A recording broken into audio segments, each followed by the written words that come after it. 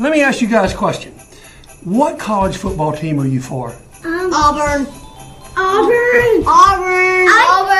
Oh my goodness. How do you cheer for them? War Eagle hate. When y'all play sports, Me. okay, who cheers the loudest for you? Who cheers the loudest? My dad. Your dad? What does he say? As he could. Who cheers the loudest for you? My mom. And who cheers the loudest? My dad. Let me ask you guys this question. Is it better for God to be for you or against you? For you. Well, why? Why do you want God to be for you? Because we go to church. Oh, that's a good reason. Okay. Yeah. How do you know if God is for you? I know. Love him. Okay. What does he do? Love you. He loves you? He answers your prayers. Oh, that's a good way, isn't it? All right. Don't you love the children? Even if it's a bunch of Auburn fans surrounding me. I think there was some poetic justice there. Oh, what great kids. And I love children this time of year because they get it. They get the simplicity of this message. I mean, how do you know that God is for you?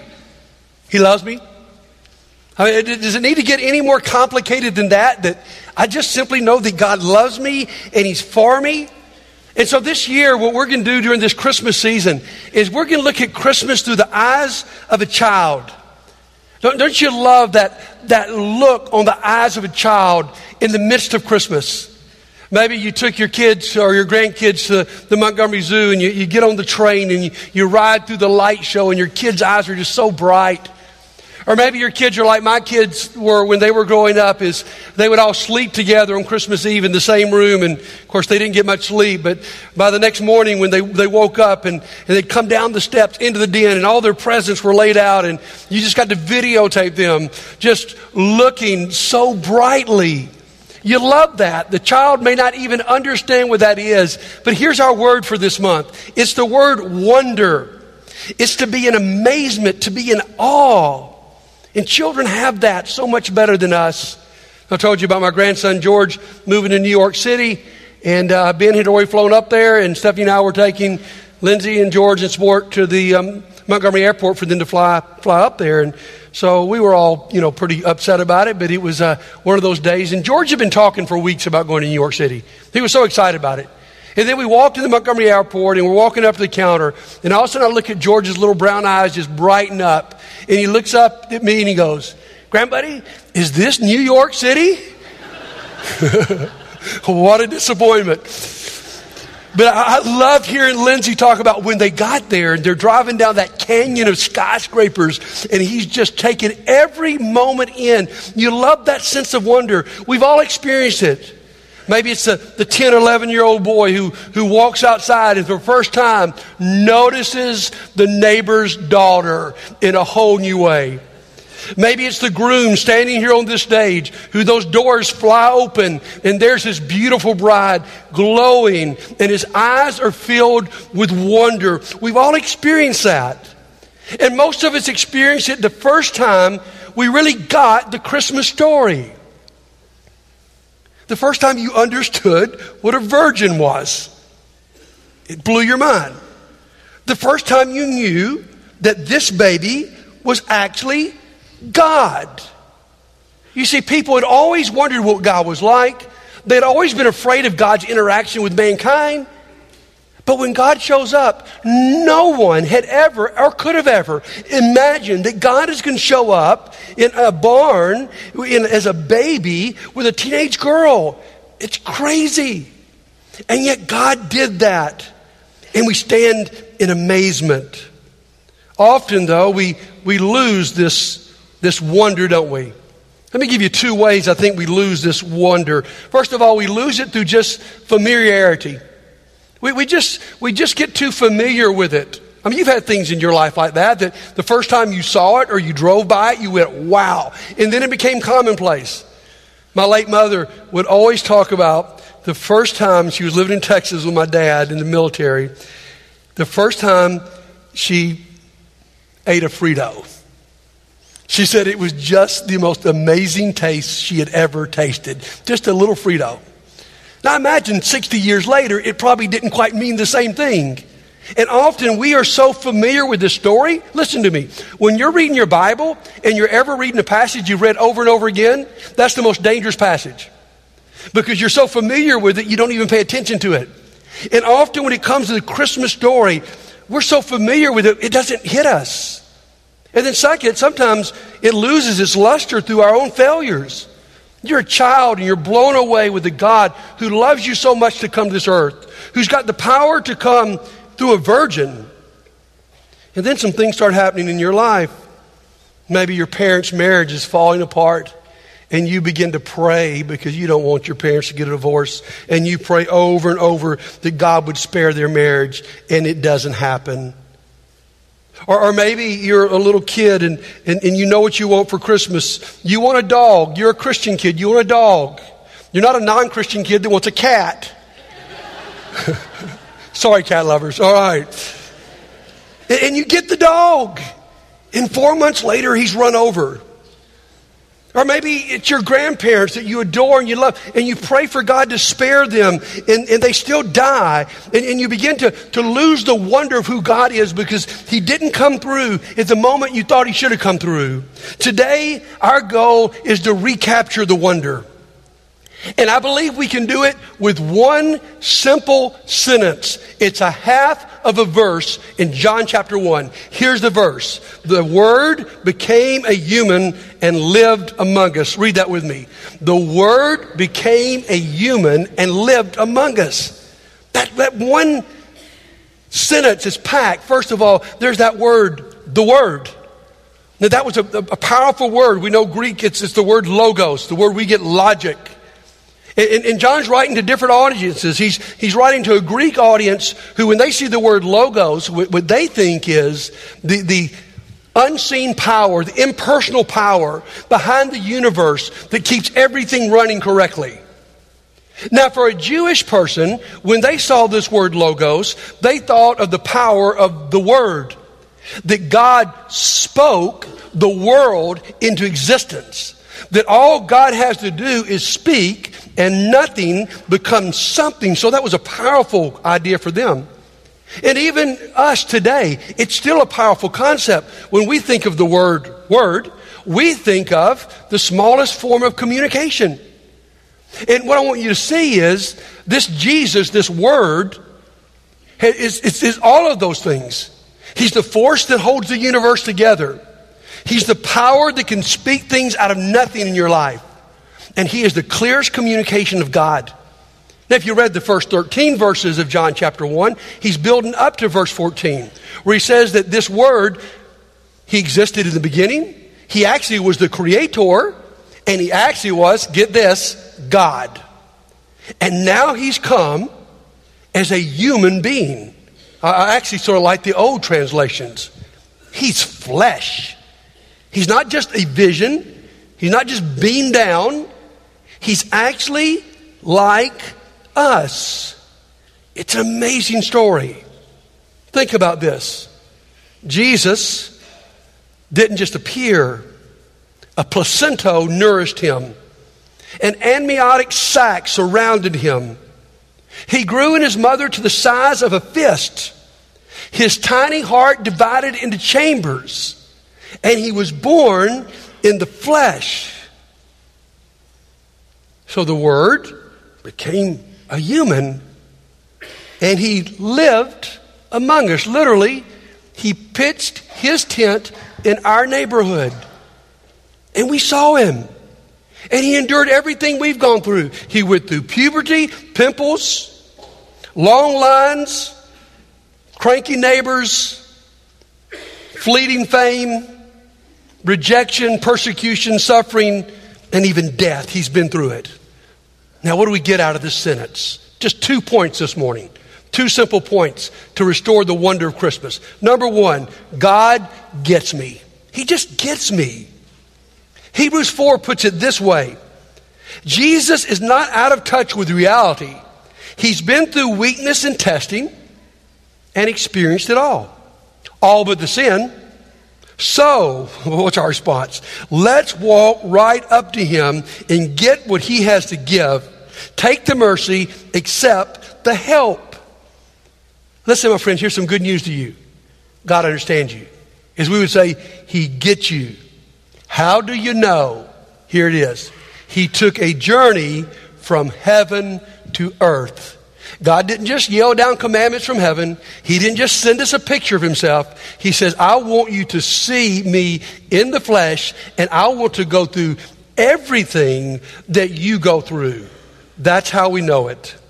He experienced what you've experienced, so as one translation says, he can empathize with you. I love the song we just sang a few moments ago. He came from heaven to earth to show the way. There was an old devotional song we used to sing. He came down to my level when I couldn't get up to his. Isn't that cool? I love the new couple at Landmark. When I was talking to them not long ago about what they loved about this church, they talked about the children's ministry. And they talked about what really made a big impression is when their children came here, Uncle Al got on his knees and talked to them face to face. He came down to their level. My friends, that is the truth about God. He has come down to our level so that he can get us. You ever met a person who just gets you? Who understands how you tick, who understands how you're motivated, he understands what makes you sad or what makes you happy.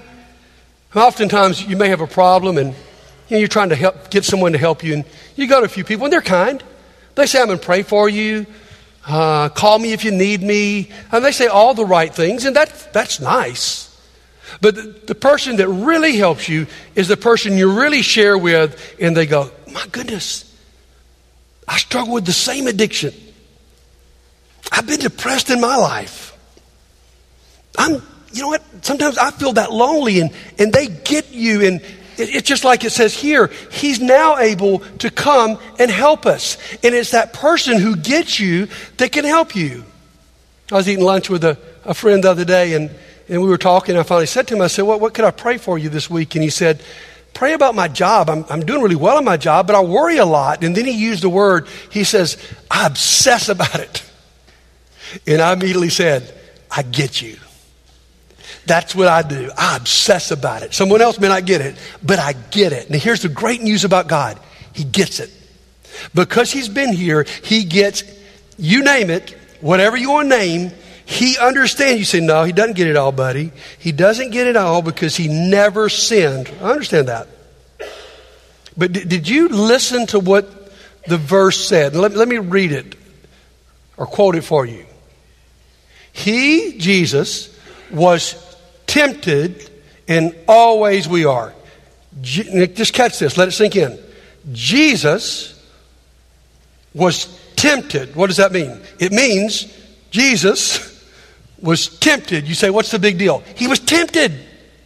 To be tempted means something comes in front of you that may not be right, that may even be evil, and you're drawn to it. Listen, to be tempted is not sinful. We're all tempted. The problem is when you fall to the temptation. And the cool thing about Jesus is he was so much in the flesh that you can only imagine there were some things that passed in front of him, and there was even a part of him that says, you know what? I feel like going for that. Can you imagine hanging on a cross and people spitting in your face and not a part of you going, I could destroy these people? Can you imagine, being so disappointed when your disciples, when they all run, like they're scared to death and they won't stand up for you after you've lived for them? How angry you could be. My friends, here's the thing. Jesus was tempted. So even when you're tempted with sin, let me say this to you. Jesus understands it. He gets you. Now, when somebody gets you, either it can be freeing or it can be frightening. There's something cool about someone who understands the way you tick and understands why you do it. Somebody who can read you so well that they can look at you, talk to you, and go, are you okay? But there's also something very frightening about that because you feel exposed. And when it comes to God, knowing that he really understands can either be freeing or frightening. Now, what the writer of Hebrews is saying is it's absolutely freeing. He says he is here to help. And therefore, he says, when you go to him, you can approach him not frightened. You approach him with confidence. It's like that friend that gets it. You approach them with confidence. So that brings us to our second point. Not only is God get me, but God's for me. Now here's the problem, guys. God could get me and not like me. You ever had a friend maybe? It surfaced first time you thought, man, we could be great friends, and you like this person and you start hanging out with them. But the truth is, the longer you hang out with them, the less you like them. You ever been there? I mean, I would be fearful that the perfect God who hangs out with me long enough in the long run is just not going to like me. But the truth is, that's the people Jesus enjoyed hanging out with. God gets me, and he's for me. That's what Romans 8 says. What then shall we say in response to all of these things? If God is for us, who can be against us? Now, what are all of these things he's talking about? He's talking about the gist of the book of Romans. That explains that Jesus came to our rescue. Jesus died in our place. Jesus has saved us. He's redeemed us. He's empowered us. He's given us the Holy Spirit. The whole book of Romans leads to this crescendo where Paul is saying, okay, guys, if you get this, if God is for you, who in the world could really affect you? Who could be against you? He is for you. And that is such a powerful thing to know because that's unusual. There's a great book called Leadership is Dead. And in this book, the author says there are three categories of people in each of our lives. There are people that are for you. There are people that are against you. And then there are people that are just for themselves. And think about that. You've got those people in your life. What Kubitschek, the author, says is, what I want you to do is I want you to go back and make a list of all the people in your life, and I want you to determine, are they for you, against you, or for themselves?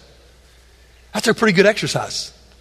But then he says, I want you to also do this. I want you to flip it, and then I want you to make a list of these people, and I want you to ask yourself, do they perceive you to be for them, against them, or just for you? Now let's be honest about this one just for a moment. There are a few people that are just 100% totally for you. Their motives are not mixed. They celebrate your success as much as they celebrate their own success.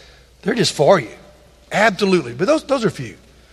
I think probably for most of us, even fewer are people that are against us. Most of us don't have a lot of enemies. You might have a few that you know they just have bad motives about you. But if we be honest, I think for most of us, we're just sort of for ourselves. We're wrapped up in our own world. We're going to be nice to people, but I'm sort of looking after me. And I'm for me.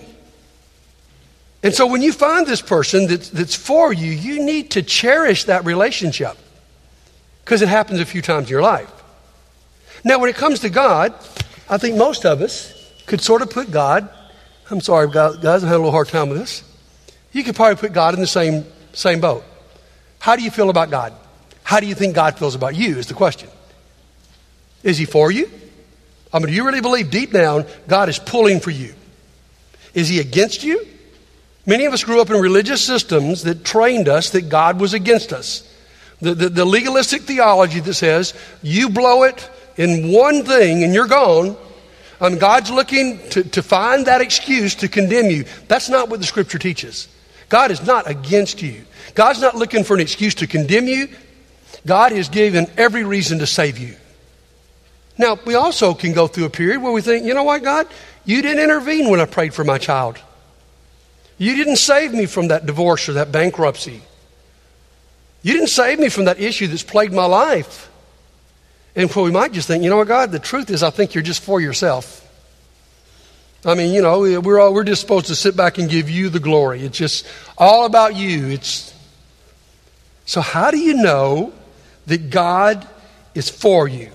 In Romans chapter 8, in the next verse after Paul says, if God be for you, who can be against us? He gives us the ultimate answer of how we know that God is for us. Listen closely to verse 32. He who did not spare his own son, but gave him up for us all, how will he not also, along with him, graciously give us all things. What's he saying? If he loved you enough to give his life on the cross, do you really think God has mixed motives about you? Do you really believe that God might not be for you?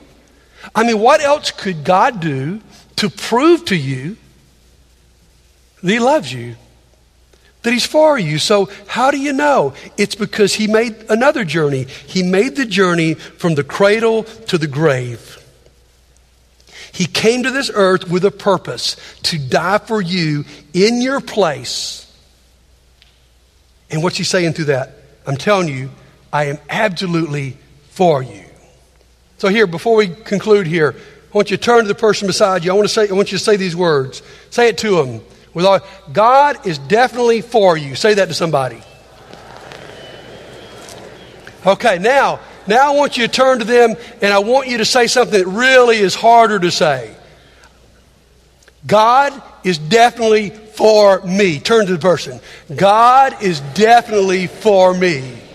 You see, sometimes I think God's for you, but I know all my junk, and so I'm not so sure that God is for me. And here's what the Christmas story means to us. With the simplicity of a child, two simple statements. God gets you, and he's for you. Now, when you know that, what difference does it make? Let me give you 3 points real quickly. Number one, I don't fear man. If God is for me, who can be against me? Too many of us fear what other people could do to us. You ever a friend, though, that if you were by them, you felt safe? I was thinking this week while I was studying for this, I was thinking about my brother Craig Hobson. I love Craig Hobson. And those of you here years ago, before his life ended way too quick for any of us, Craig was such a bold person. And one time we were going through some problems at the church, and I was getting some criticism, and Craig cornered me in the lobby. He said, "Buddy, do you need me to go take out a few people?" It was all in the name of the Lord, you know that. But I always said to people, I said, if I ever get in a fight, I want Craig Hobson with me, all right? Now what I'm saying to you here is, you ever get in trouble, who you want with you is God. And he's there for you. And you shouldn't be afraid of life because he's there with you. And you shouldn't be afraid. Too many of us are so controlled what other people think about us. Let me tell you, bottom line, if God's for you, who cares what anybody else says about you? Number two, I can trust God. He's proven himself to be my friend. You have that person who's proven themselves to you. That though you may not understand everything they do, you might be disappointed, even in your spouse. But they have got such a track record of being for you, of sacrificing for you, of loving you when you're unlovable, that even when information seems to contradict that, you've got enough good information to know it's not true. And when it comes to God, sometimes things happen in our life that are unexplainable, that don't make sense. They're not what we want. But if you know that God is for you, you know he can use it. In fact, if we went back 3 verses, Romans 8, verse 28. All things work together for good to those who love the Lord, who are called according to his purpose. What's he saying? The good, the bad, the ugly, the beautiful, the in-between. God is so powerful and he cares so much about you, even when it doesn't make any sense to you. God is using that to work in you. And then number 3, if I get this, I run to God. Too many of us spend our life fearing God. Too many of us spend our life hiding from God, running from God. Because I think if God ever really saw me, he would just disapprove. Well, the truth is he already sees you. And the truth is he loves you. I remember studying the Bible with a guy years ago, and we would always get to the point where it's time for him to surrender his life to Jesus. And every time he'd back out, and every time we'd get there, and we were talking about him becoming a Christian, he'd start wringing his hands, and he'd say, "Buddy, I'm just so scared. I'm just so scared." And finally one day I'd sort of had enough of it, and we got to that point again. He started saying, "I'm so scared, I'm so scared." And I said, "Mitch, you don't need to be scared of giving your life to God. You need to be scared of not giving your life to God. That's what you ought to be afraid of."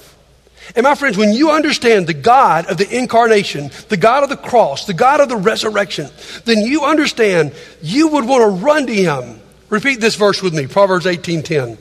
The name of the Lord, say that, is a strong tower. The righteous run to it, and they are safe. So this morning, if you get this, you'll run to him. I love the story of the missionary George Harley. 1926, he moves to Liberia. He's just young married. He builds two things. He builds a clinic and he builds a church. First 5 years, no one ever showed up at his church. But 10,000 people have been to his clinic. And he's really disappointed because he wants to share Christ with these people. And then a few years being there, they had a child. And then a few years later, their child named Bobby died. True story. And he's just devastated. And so he's lonely and he builds this coffin and he begins to carry this coffin through the city with his only son in it. And there was an older man there who saw him, who just joined him, who walked outside the city, who helped him dig the grave, who helped him bury the body, and just right there in the fresh dirt, George just collapses and he begins to weep and cry and beat the earth. And the Liberian man just stands there in shock, watching him. And then he jumps up, the Liberian man did. He jumps up and he runs back to the village and he begins to scream these words, white man, he cries like one of us. And after that day, his church filled up. Because everything changed when they saw the tears of the missionary. And my friend, in your life and my life, everything should change when we see the tears of a God who became a man. Please, this morning, don't forget the simplicity of this message. Don't let the wonder escape you that God is for you. It's like the children on the video. Who's the person who cheers for you? My mom, my dad. Who's the loudest in the stands? It's my mom. My friends, I want you to know this morning that the one who cheers for you the loudest today is God himself. If you need to come to him, why don't you run to him right now while we stand and sing?